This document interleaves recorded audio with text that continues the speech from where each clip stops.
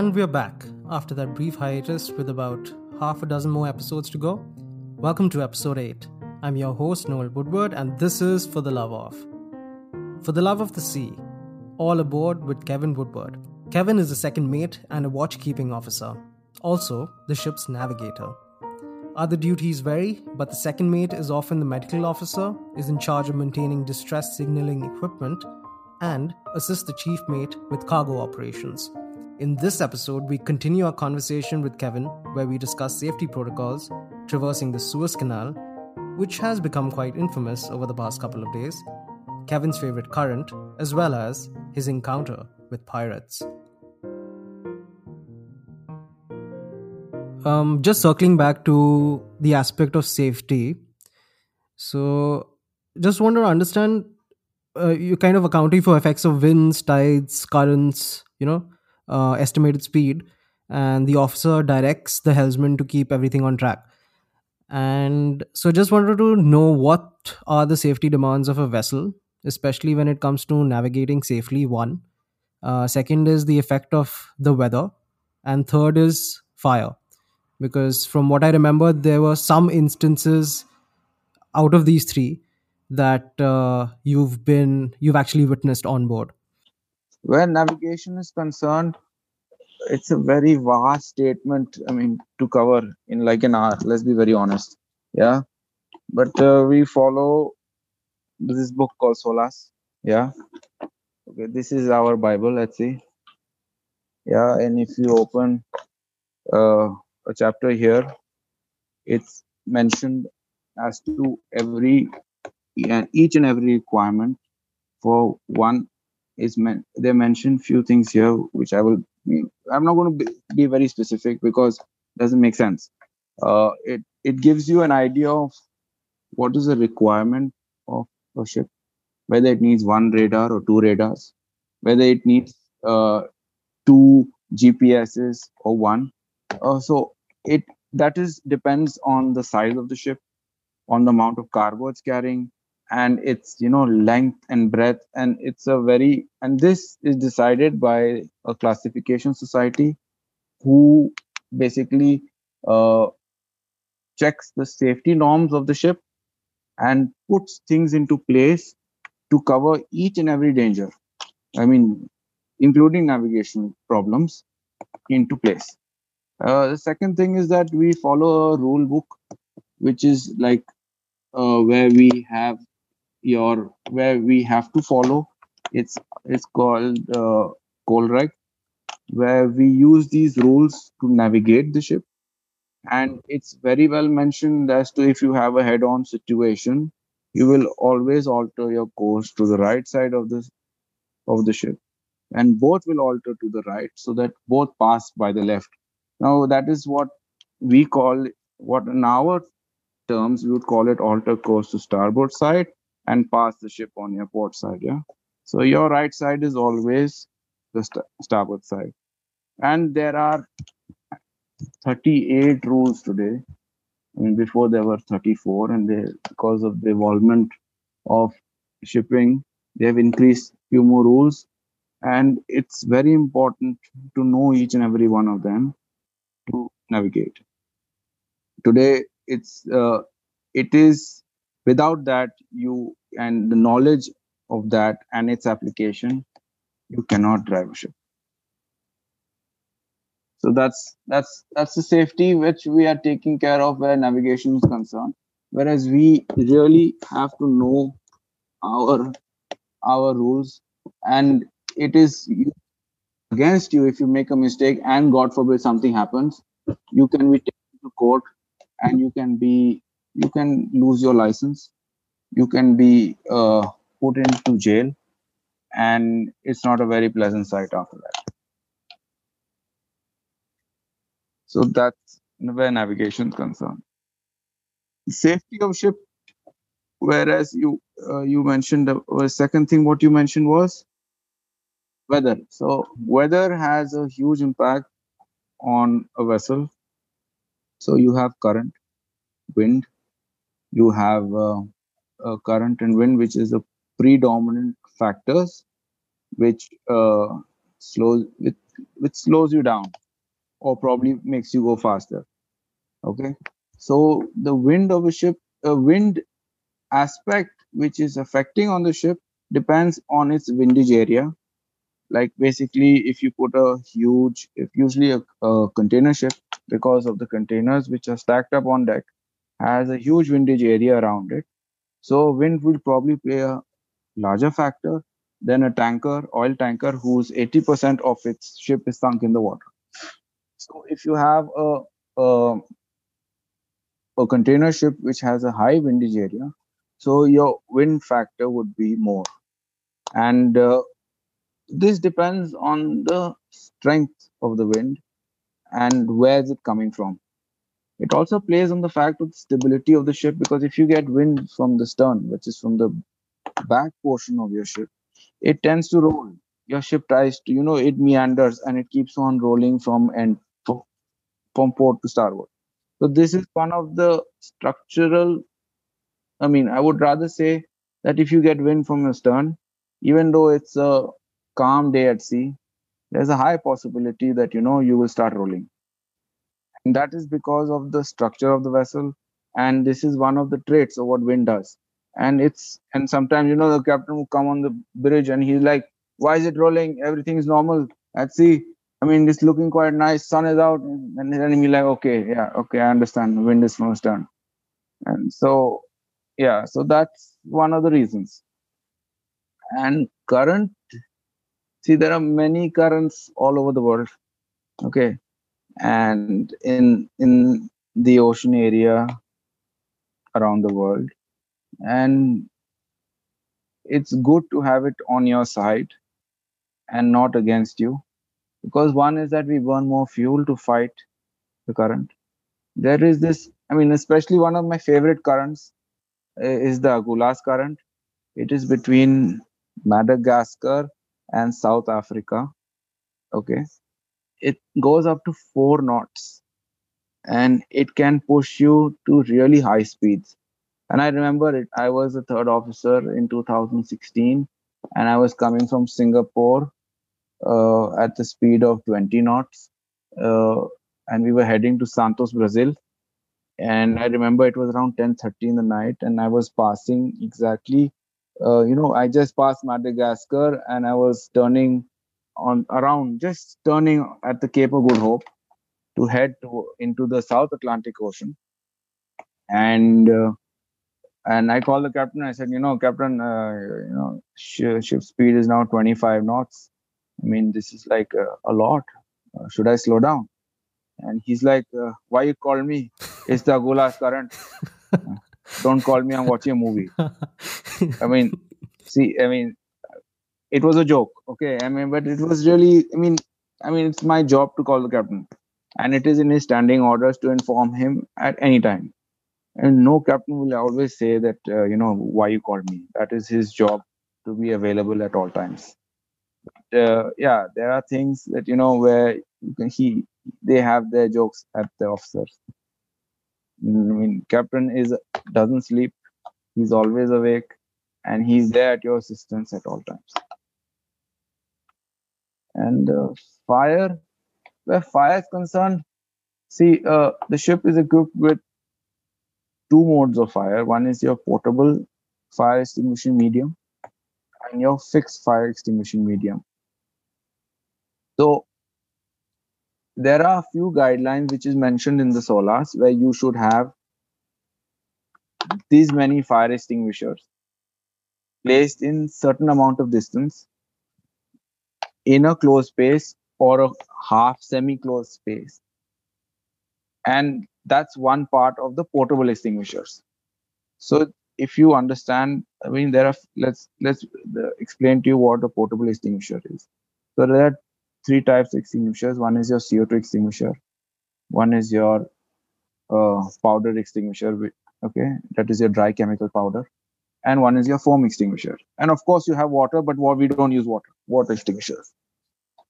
So they are trained, these fire extinguishers are used in specific locations depending on the high proximity of what type of fire is in that location. If you are near the engine room, you probably have a oil fire. So with the oil fire, you'd probably use a foam or a dry chemical powder, which would probably use the effect of smothering, yeah, and kill the fire in the location. But if you have an electrical fire, you'll probably use CO2. Okay, because that is what the CO2 does, where it kills the oxygen, and you will not. That's how it will not cause a rekindling of the fire. So that's when you have that kind of fire, you are supposed to actually close all the vents, limit the amount of oxygen in the location, and you could use the CO2 extinguisher and extinguish the fire. So these are your portable means of extinguishers, which are placed strategically all on board, and it can go up to hundreds on the ship. There's a car carrier I remember who I heard there were around 300 extinguishers on board, and it depends from ship to ship. So these are your portable extinguishers. Plus, you have your fixed extinguishers where you have CO2 uh, and CO2, carbon dioxide, which are stored in a CO2 room, with which is behave like a battery, which is used to combat severe and heavy fires in the cargo holds of the ship. And that is released from the CO2 room by the specific order of the captain and chief engineer. I or you cannot touch that place.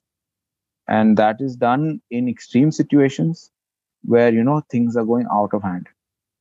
And God forbid anybody sees this, but to use CO2 extinguishers and CO2 fixed extinguisher is not a pleasant sight, and it shows that things are not going your way and you've not contained it, and things are going south. But CO2 extinguishers would do the job because it's made to do it, but it's not a pleasant sight. And so that's and also in the engine room, it's covered. You have your CO2 extinguishers, which are covered, and they are there to cover or kill any kind of spark or flame in case of fire in the engine room. So there's also another kind of threat which we haven't spoken about, but I remember this because you told us about this. You had your own Captain Phillips moment where a couple of pirates were chasing your vessel. And so basically, could you recount that experience and how the threat was mitigated? So I mean, see, I remember it was in 2013 or 14. It was 1st of January, and we all had a nice 31st night party, and it was Sunday, I remember, and we were all on holiday. Holiday means, minimum job, and it was broad daylight, and we could see, like, two boats chasing us, and we that time I was a cadet, so I did not know what was really happening, but I was on the navigational bridge at that time. So the duty officer called the captain, and he took evasive actions where we increased the speed of the ship, and we started doing and higher speed to run away from them. And nowadays, we, not we as my company or anything of that sort. Uh, nowadays many companies hire armed guards on board, and they are there for our protection. And if they find any kind of threat to the vessel and the life of the person on board, that is the captain and his crew, they will shoot. And they have come quite well equipped with fully automatic weapons, rocket launchers, night vision goggles, and they keep us safe when we go through this area, especially near Somalia, which is a very, very strategic location for huge ships to reach the Suez Canal and which end up in Europe. As you know, Suez Canal shortens the trip by a large distance. Otherwise, ships have to go around the Cape of Good Hope, which is around Africa. So Suez Canal is very, very important for huge liners which reach ports in Europe, and they corner and catch ships there because it's a very narrow location one place called Babel Mandip, which is a very narrow area of sea or water to navigate. As part of Somalia juts out, and you have Yemen on the other side, where it's where you have high density traffic and it's narrow, so people move at I mean ships move at a very safe speed, which is quite easy for small speedboats to chase us. So where I was concerned on that day, I remember uh, they were given two warning shots. Yeah, and like air, they shot two warning shots, and they realized that this is a wrong ship to mess with, and they turned around. But on another day, if they did not know that we were equipped with these armed guards on board, I would have been. I mean, there's some other things could have happened which could have been unfortunate. I mean, we are trained to keep a lookout on these boats. They have very specific characteristic where you would see, a fish. They look like huge fishing boats, and in those fishing boats, they have small speed boats, and they move without purpose. So a real fisherman would be probably busy catching his fish and running behind his net, or trying to give signal us to move away from his net. So he has some intent, whereas these guys who are means pirates or robbers or armed robbers, who we call them, they are in the middle of the ocean doing nothing, waiting for soft targets like us, because we are huge and less maneuverable than them because they are small, and we are like sitting ducks. And so this is the only way out, to have armed guards and to fight them, basically fight fire with fire. And so if it is our duty as navigating officers that if we see something like this, I am duty bound to call the captain, and we have to take some evasive action, and to save our life and cargo, and the ship, because each life is irreplaceable, and the cargo on board is super expensive. So I Yeah, just want to go back to the part about the Suez Canal, because that's an extremely difficult zone to maneuver in, especially because it's high density and there's a lot of traffic, like you said, and the ships have to move really slowly. So have you been through the Suez Canal, and could you just talk about the navigation part of that? yeah, I've been to Suez Canal quite a number of times. This was when I was a cadet, as I mentioned before, which was way back in 2012, 13, where my vessel used to do a route from Southeast Asia, China, and we used to go through the Suez Canal to the Black Sea, where you would pass Suez Canal and head north through Istanbul and the Bosphorus Strait into the Black Sea, where I used to call ports of Novorossiysk and Odessa, where Novorossiysk is in Russia and Odessa is in Ukraine. And so Suez Canal, I mean, Suez Canal is, I don't remember. I think it's around 110 nautical miles of a canal, where it is piloted throughout by Egyptian pilots. They are very trained senior captains and quite aged. They're around minimum. Average age of a Suez Canal pilot is around 55 to 60, because they're really, I mean, specified, and they're type specific for that transit.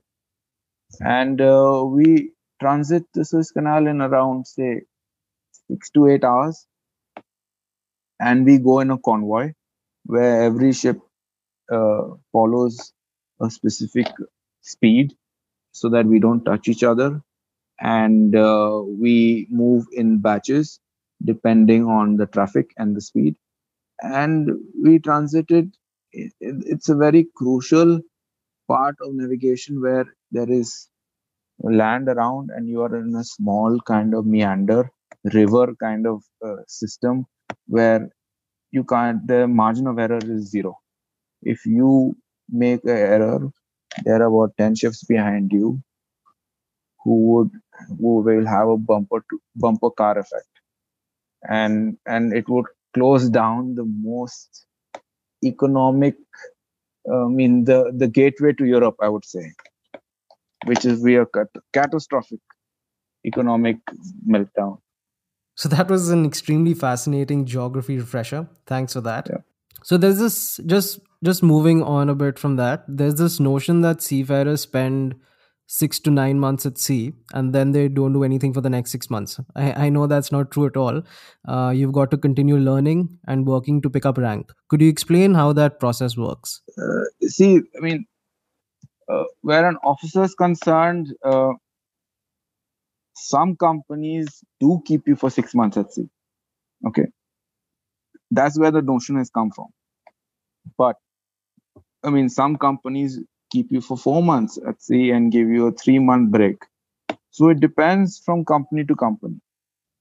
Where I'm concerned, I do 5 months at sea, and I usually go back after 4 months, where I have a good break at home, and that's a time where I start going to do some classes, some courses, and to get. I mean, you have to always be ready to get your license for the higher rank, and because you never know when promotions would come in your way, and you have to be licensed for that promotion.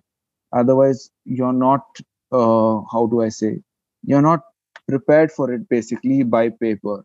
Even though you may have practical knowledge, you're not licensed for that job. So as of now, like, I am studying to, get my license for chief officer. Uh, so that's the next rank that I would probably get. I mean, I will get in the future. But it is a very slow process where you have to, especially in India, where you have to give two batches of exams, written papers, where each batch of exam papers have around 7 papers. So in total, you give 14 papers, and the passing percentage is 70%. Whereas to give you a from the student's perspective, if I'm allowed to make one question, only allowed to make a mistake in one question, and that is, I mean, if I get more than one question wrong, I fail. And this is very, very important for uh, that is only one part of the examination, where you have 14 papers to give as to become a chief officer. After that, you go and sit in front of a panel of captains, and give an oral examination where he will ask you, theory based questions put into practice. And for example, he would ask you, uh, as you brought out the fact of the Suez Canal here, he would ask you, you're navigating a ship through Suez Canal, and you have fire on board, and somebody shouts fire in certain location. What would be your action? And it is my job to answer that question correctly, so that you put all your bookish knowledge into practice, and you know that you have, so that the examiner in front of you knows that this guy has a clear idea of things, and when things really happen, he would probably do a hands-on job. Or else, you need someone to react in pressure situations. Otherwise, if you would be stuck, uh, and you, as a chief officer, where people look up to you as a senior management rank officer, your subordinates won't move, especially when you aren't moving. So, and that could go on for few hours. And the examination process is a very strenuous, slow, and it's quite hard. I mean, it's quite difficult to pass. and because you may pass the papers, I mean the written examinations, uh, but the oral examination is quite difficult to pass. I mean, I look at myself giving two attempts or probably three attempts to even get through.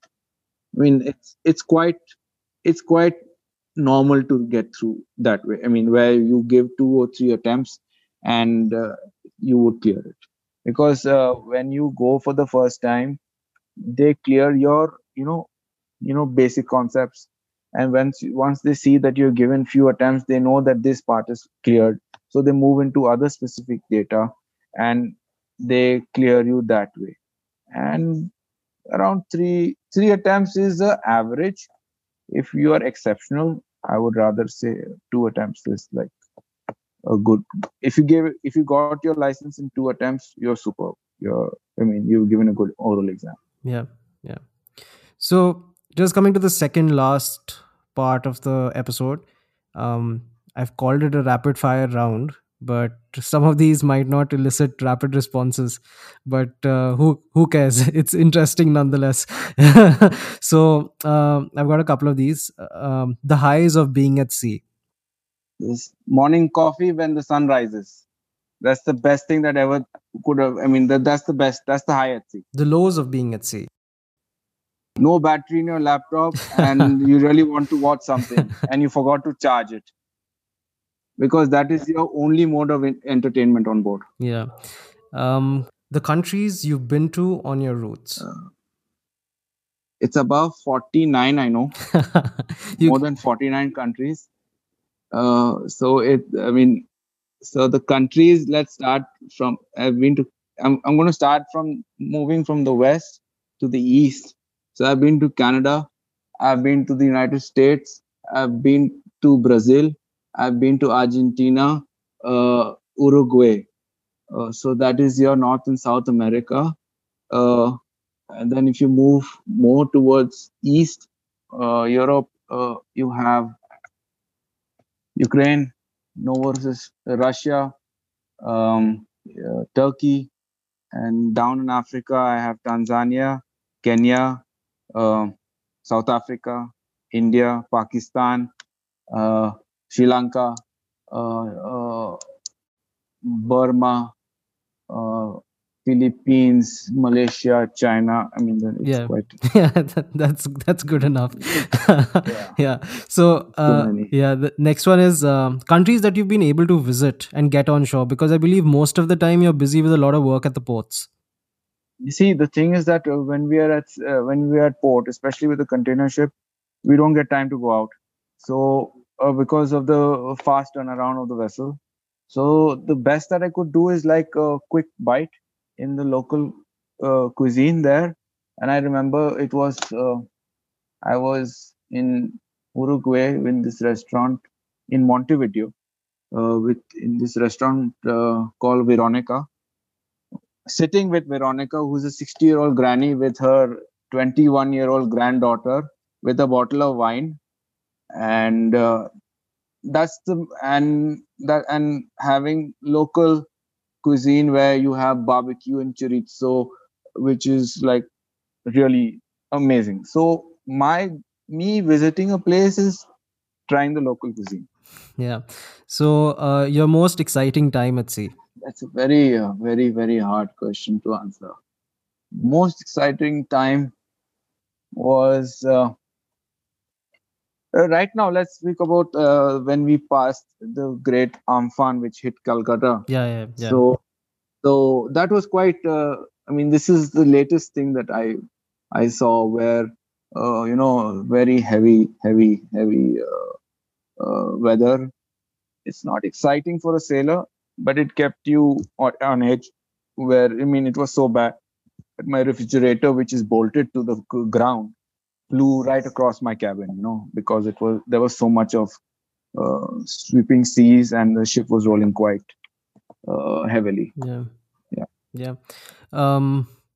So apart from all those serious seafaring and charting routes, what do you do to unwind aboard the vessel? I mean, you've spoken about watching movies, playing table tennis. So what are the other activities, recreational activities that you can kind of be part Other of? activities at sea, I usually go for a I usually go, like, this is my weird practice where after dinner, if the sun is up, because we eat dinner at 5:30 in the evening, the sun is usually up. So I usually inform the navigational officer on the bridge, and I go out on deck, just a stroll.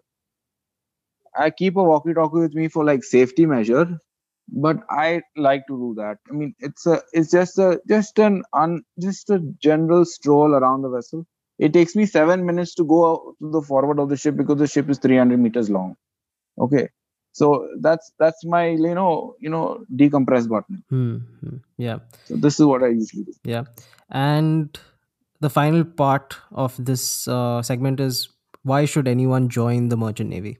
This question, it's a very very broad question answer here. It's a very, I mean, personal choice is one of the criteria which is very important, because if you are joining the merchant navy, you should love the job. Okay, and that is what I do, and I do love my job, and I like going back at sea. Right now I am almost reaching 3 months at home. It's biting me, trust me. My own bed is biting me right now that I want to go back and work. So you must, I mean, that's one of the reasons. If you love your job and you want to do something like this, it's fine.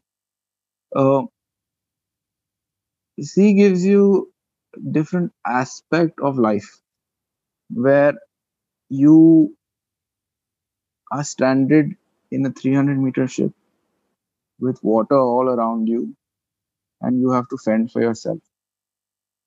Not the literal meaning, but at the fact that where you have to survive. It's not for the faint hearted, and that is someone who likes the thrill, who likes something to live out of the box and not to sit behind a desk and work. That's the only reason that you should join sea. There are many other things that people probably would say that it's good money. That I don't believe in. Okay, it pays well. You see many places. These are quite common uh, perks that they call at when you join this. I mean, the merchant navy. But I don't believe in this, because a person who uh, people earn more than us at land. At It's very obvious, and we don't get to see places as much as you probably would because of this fast turnaround of the vessel. But if you are not ready to sit at a desk and push paper, this is where you should be. Something which you believe, which is on hands. Thanks a lot, man, for an extremely insightful and invigorating discussion. Hope to see you here soon. Thank you so much. Take care. Thanks. Bye.